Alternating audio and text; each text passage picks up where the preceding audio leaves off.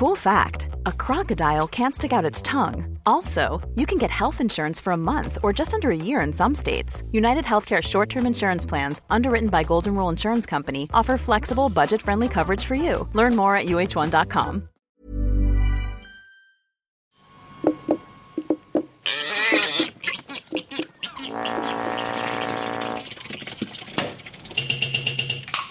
Ngā mihi nui and welcome to Our Changing World. Ko Alison Balance aho. Later in the show, we're visiting the Water Engineering Laboratory at the University of Auckland. But first, a southern right whale has been the talk of the town since it turned up in Wellington Harbour recently. It's been wooing the watching crowds with its antics. Now, since this is radio, I can't show you any photos, although you can find some of those on our webpage at rnz.co.nz/ourchangingworld. But I can share with you some amazing recordings of southern right whales. These were made by Trudy Webster down in the right whale hotspot of the Auckland Islands. The first gunshot sounds you'll hear are made only by males, while the rest of the repertoire is produced by both males and females.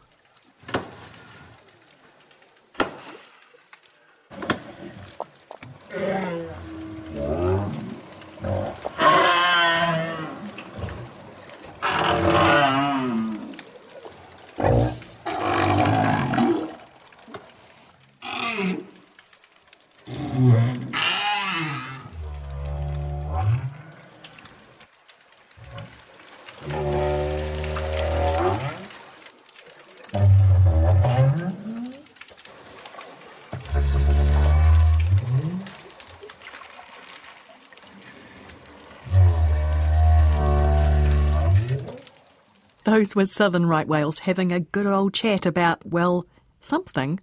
We're not exactly sure what. But we do know some things about these mighty marine mammals, and here to tell us more is New Zealand's southern right whale expert, Will Rayment from the University of Otago.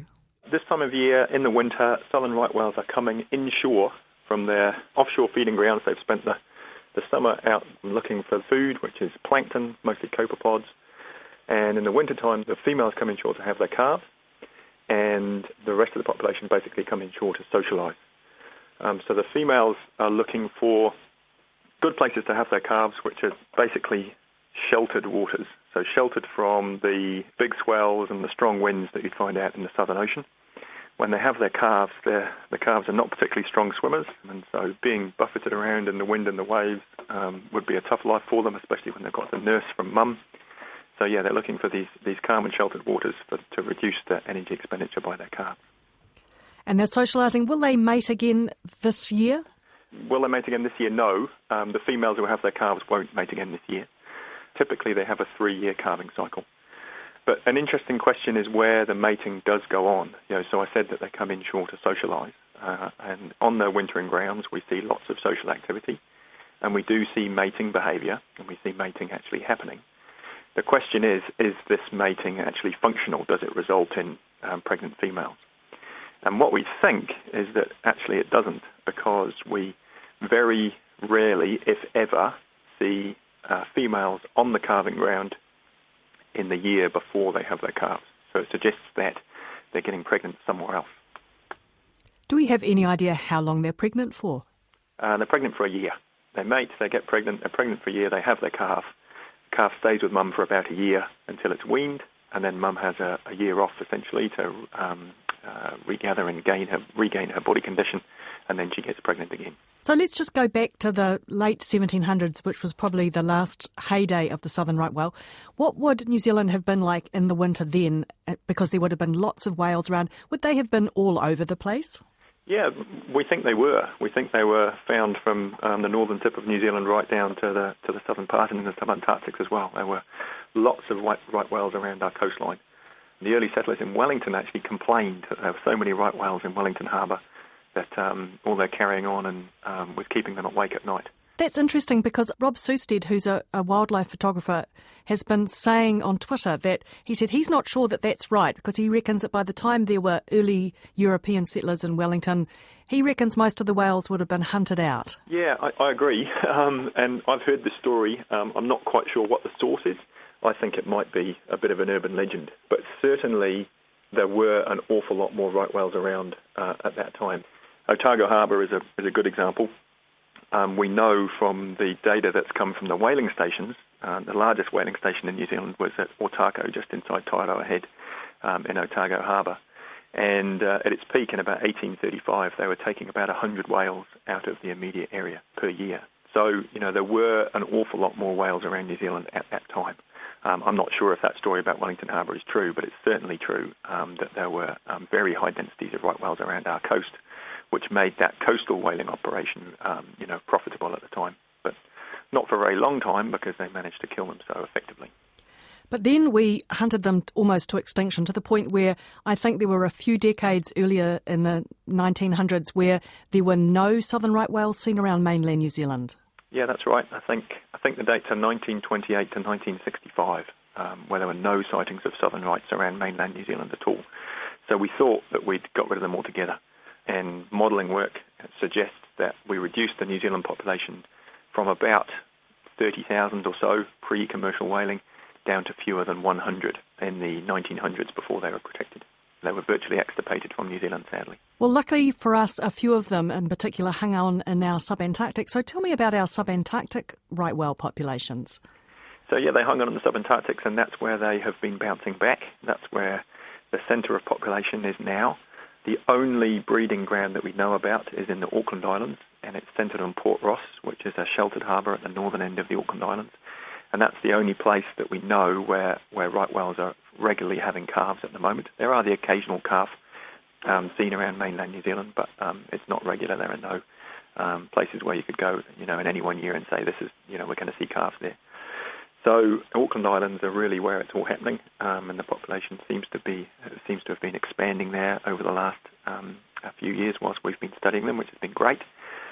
There are also right whales seen around Campbell Island, another one of New Zealand's subantarctic islands, and we didn't know much about what was happening around Campbell. The most recent expedition was in 2014 when a group of researchers went there, and they found lots of right whales. They found that there were plenty around. They were very reliable, but they didn't find any calves. They didn't find any calving females. So we've got this really interesting situation where there are plenty of right whales there, but it doesn't seem to be a calving area. The estimates from our photo ID data suggest that the habitat was being used by maybe 300 whales, but yep, no mums, no calves. So a really interesting distinction between the Auckland Islands, where all the calving is happening, and Campbell Island, which just seems to be a place where whales go to socialise. I know that you do photographic identification of the whales. Did you see any matches between whales at Campbell Island and those at Auckland Islands? We did, yeah. We saw matches between the Campbell Island whales and the Auckland Island whales, and we've had matches between the Auckland Islands and mainland New Zealand, and mainland New Zealand and Campbell Island as well. So the population isn't separated into these habitats. We can reasonably safely assume now that it's one big New Zealand population that travels around and uses all these different habitats at different parts of their life. Photo identification, what is it about the whales that allows you to individually identify them? So they have this pattern of callosities on their head. The callosities are these white patches on the head. If you look at a photograph of a right whale, you'll see these white patches on the head. People often think these are barnacles. They're actually not barnacles. They're patches of callus or rough skin, and that callus is infested by these little crustaceans called cyanids. So it's literally a living mat of little crustaceans which are hanging onto the rough skin, nibbling away on that rough skin. That's how they get their food. And these patches of callus are unique to each whale, so that each whale has a different pattern. The patterns are really consistent, and it means that by photographing them, comparing photos with other photographs that we have, we can pick different whales apart and also follow the history of the sightings we have for each whale. So in terms of the population at the Auckland Islands, how many whales are you seeing there when you go down in winter?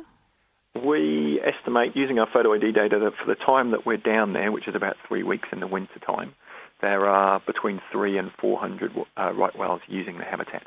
But that's only a small portion of the population. The whole population doesn't come inshore every year. So that's just a fraction of the total population size, which is estimated to be about 2,500 now. And how fast is that population growing? We think at about 4 to 7% per year. Is that a good rate for a whale population? It's a really good, healthy rate for a whale population, yeah. They only have one calf every 3 years, and so, the population isn't going to grow super fast, but that's a very healthy rate.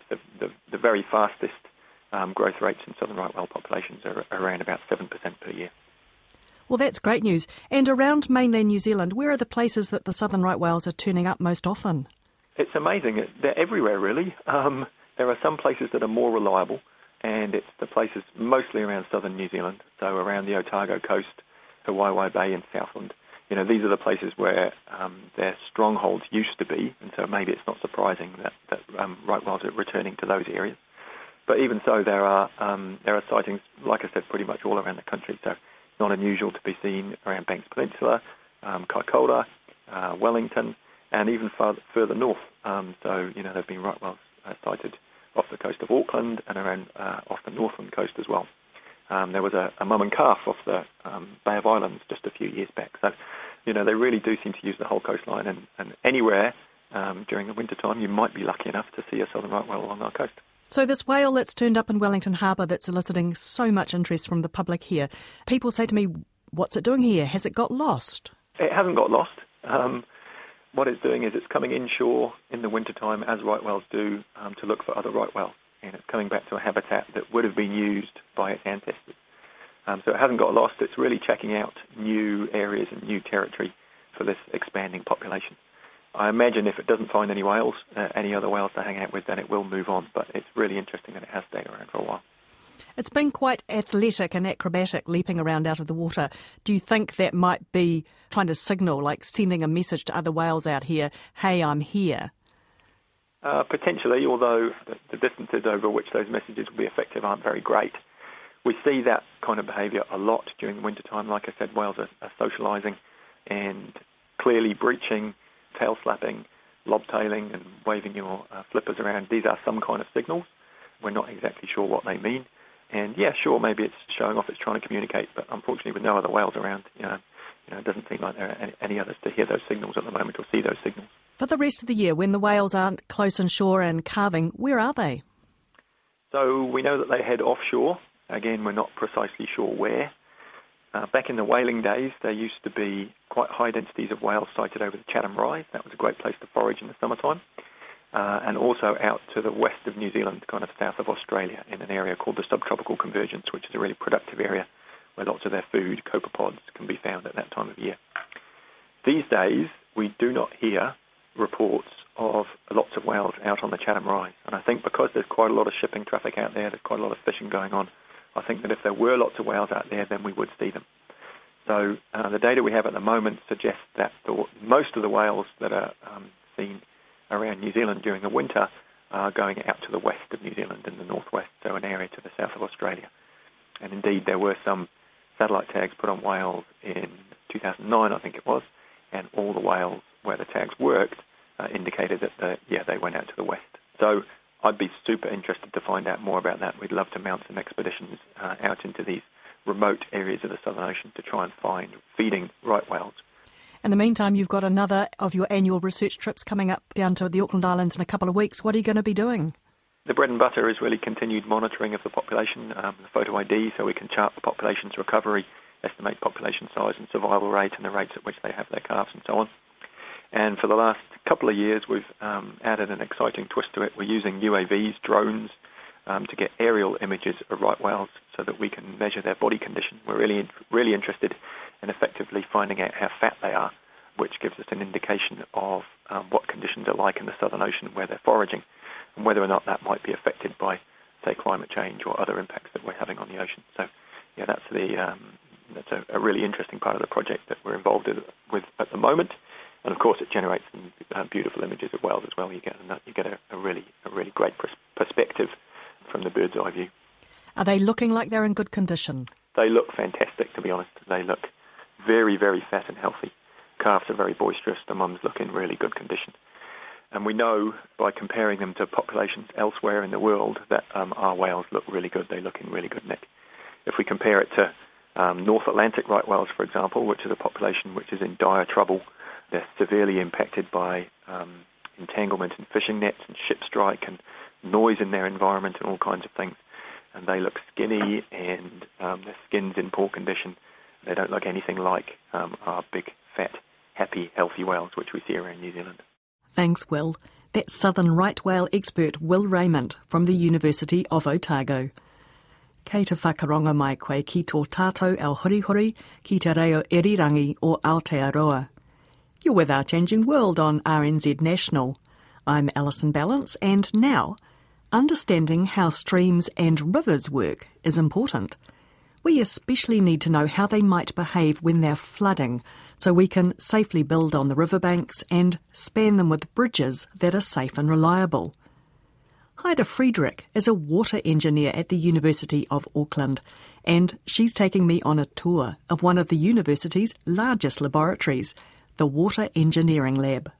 The laboratory in itself is really large scale.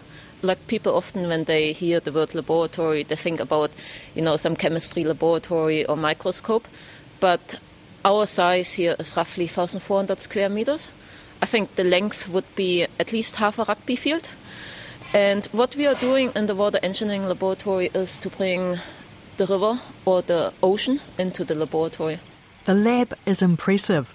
There's a big underfloor reservoir to hold water that can be pumped around to various sized flumes or water channels. The biggest feature in the room is a steel flume that's 1.5 metres wide and over 40 metres long. It's one of the largest flumes in the southern hemisphere. Anything with water, if you have the water not moving, not dynamic, there's no life in there, it's dead. Because we want to model natural processes that occur in river engineering or coastal engineering, we fill them up with water, and then we create currents, and they can be either wave for coastal work, or they can be uniform currents for river work, and we can change the magnitude in regards to the flow rates or velocities we want to study. The researchers are able to get water moving really fast if they want to. Water flow in some of the flumes can be more than 1,000 litres a second. But as big as the flumes are, and as fast as the water is flowing, these are still much smaller than natural streams and rivers. The trick is to downsize, but keep conditions realistic. With any kind of water engineering, scaling is really important. If you think of the Waikato River, obviously wouldn't fit into our laboratory. So we do have to downscale, we call it. But if you work with water, you cannot scale it down infinitively much, because you're losing the kind of specifications or characteristics that you are studying, because you get into viscous effects, and a lot of the challenges occur at the interface of water with some kind of surface. The value of measuring water in a flume is that it can be completely controlled. There's none of the chaos and potential danger of trying to measure a river in flood, for example. By controlling it, we always reduce the system, how a process happens. So we have to be careful that we don't create something in the laboratory that is not applicable when we try to transfer that knowledge to the field, because we reduced it so much. But that's the challenge between science and engineering. Science, you have this holistic approach, whereas engineering, we are reductionist. We reduce it so much so that we can really identify what is force, what is action and reaction. It's not just water that engineers like Heide are studying. Think of waves at a beach. They're usually stirring up lots of sand. That river is moving sediment, leaves, branches, and, during a flood, maybe entire trees. So the Water Engineering Laboratory has sediment pumps as well as water pumps, and dotted around the room are containers of stuff, ranging from fine sand to coarse pebbles and even larger rocks. In our work, we cannot scale the particle properties down, because if you have your sediment that goes below a certain size, you get cohesive behavior. So what you have in mud, and this is the kind of stuff, once you have cohesion, the whole physical processes behind it change. So what we're doing here, we still work with the same kind of sediment that you would find on the beach or in the river, and we do scale the water, so we do not have the kind of flow rates or velocities you would see in natural environment, but what we can't scale down is the sediment. It's important to have suspended particles. It's important to have small sand that fills gap between bigger borders. It's important to have even bigger borders like this, because behind the borders you have something we call the separation zone. And that kind of zone provides a shelter for an ecosystem. A lot of what I'm doing is trying to understand that feedback between a pattern I see, which is like the overall pattern, and the individual dynamics, and to understand really how differences in individual particles contribute to an overall pattern.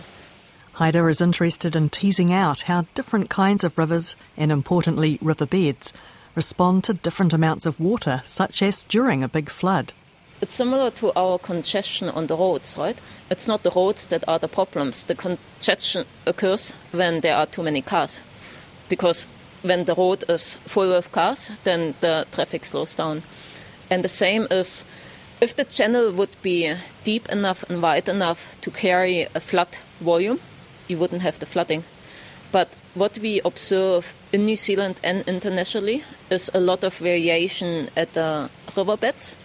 And when there is aggradation at the riverbeds, there's less space for the water to go, and therefore you have the flooding. Just thinking about the length of this flume, and I'm also thinking about your analogy before about cars on a congested motorway. So is part of the reason for having such a long flume because what might happen at one end then sort of compounds down the channel, in the same way that on a busy motorway, if something slows the traffic down, the traffic slows down for ages afterwards. Yeah.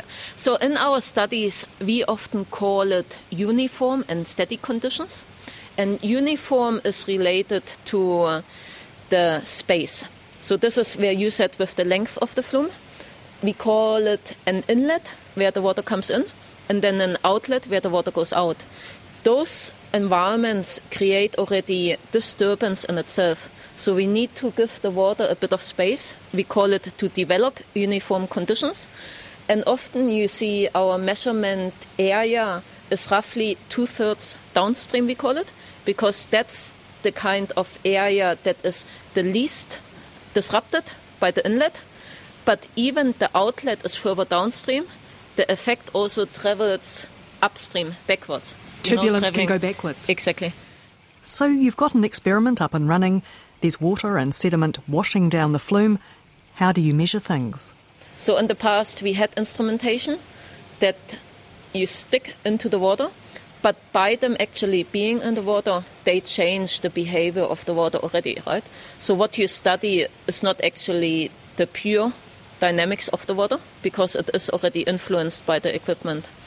And with the changes in cameras and imaging technologies, a lot of research in water engineering is done now with cameras. And then we analyze the images to get the information of the processes out. Do you add dyes to the water? Yeah, as you can see in our lab, you don't really see anything, you just see water. A big challenge is how do we make visible what is not visible? One technique would be to put dye in the water, but we also can put particles in the water that we then illuminate and we capture with our images. It's like looking at the sky. So if you have a clear sky, you see the stars. You wouldn't know there would be anything there during the day, right? So in regards, nightfall comes, no clouds, you can see the star. We do the same in our work here. If you just come here during the day, as an analogy, water is invisible. So we do really cool things to make the motion visible. And with the stars, what you observe, you think actually the stars are moving, right? But in effect, it is the Earth that is rotating. And that's why it's so important that you have some kind of viewpoint that you know what to relate it to. And this is the challenge, again, with water motion and sediment motion at the same time. What is moving? What do you study? So we do have the cameras going in burst mode, and that way we can track the trajectory of the particles. One of the things I'm thinking of that you see at the coast with fine sand is that the action of the water, the action of the waves creates ripples. Yep. And do the ripples then in turn feed back into what's happening with the water? Yeah. So we call it really that feedback loop. In the water, we have turbulence. So if the water is in motion, if there are dynamics, there is turbulent behavior unless you have laminar flow. And in our world, we have something called the Reynolds number. That is that threshold where we know if the Reynolds number is below a certain value. We call it laminar flow, and it just means there's no mixing. So if I have that comparison again with the traffic and the cars, it just means cars stay in their lane, there's no merging. Once they are in a lane, they stay. So that is laminar flow. But we are a civil engineering laboratory, so a lot of what we are doing in here is turbulent flow. So you do have that mixing. It means the cars are merging, could be new cars joining the traffic, our cars leaving the traffic, and so on. Those kinds of turbulent imprints are visible on the sediment bed. And there is a lot of research out there. What are the mechanisms that create ripples and tunes? And it's still a research area where, depending whom you speak to, you get different answers. So another challenge is because we deal with water in motion and sediment in motion. So you can't just glue all your pebbles down. Oh, that's what we're actually doing. We do glue the pedals down. Because if you have two processes that are in motion, how do you want to understand cause and effect? How do you tease them apart? Because, the water moves, the sediment moves. But does a sediment particle move because of the water? Or is the turbulence we observe in the water caused by a particle that is protruding out bigger than usual than another one? So the key thing really is the interactions. It's not just the water, it's not just the sediment, it's the interaction between the two. And that's, I think, really important also that we communicate that to the general public. Because it is just in general floods, you just associate with the water. And people who have observed a flood, they often will tell you, right, the aftermath is really all the mud and everything around. That shows you, you have that interaction with something. So you have the change in water dynamics, you have the change in the channels, and then you have the living organisms that change in itself. So it's like a three-way feedback mechanism. If this all sounds challenging, Heide says it is. The son of Albert Einstein, he was a professor in sediment dynamics. And in our research world, we always have this little anecdote that Albert Einstein told his son, you couldn't have chosen anything more difficult to study than sediment transport. Thanks, Heide. And that's Heide Friedrich, studying difficult questions in the Water Engineering Laboratory at the University of Auckland. And that's it for tonight. Thanks for listening. You can catch up with those stories again, along with photos and links at our webpage, rnz.co.nz/Our Changing World. And keep up with us on Facebook and Twitter, where we are RNZ Science. Good night from me, Alison Balance. Naku me ngā mihi nui. Botox Cosmetic, out of botulinum toxin A, FDA approved for over 20 years. So, talk to your specialist to see if Botox Cosmetic is right for you. For full prescribing information, including boxed warning, visit BotoxCosmetic.com or call 877-351-0300. Remember to ask for Botox Cosmetic by name. To see for yourself and learn more, visit BotoxCosmetic.com. That's BotoxCosmetic.com.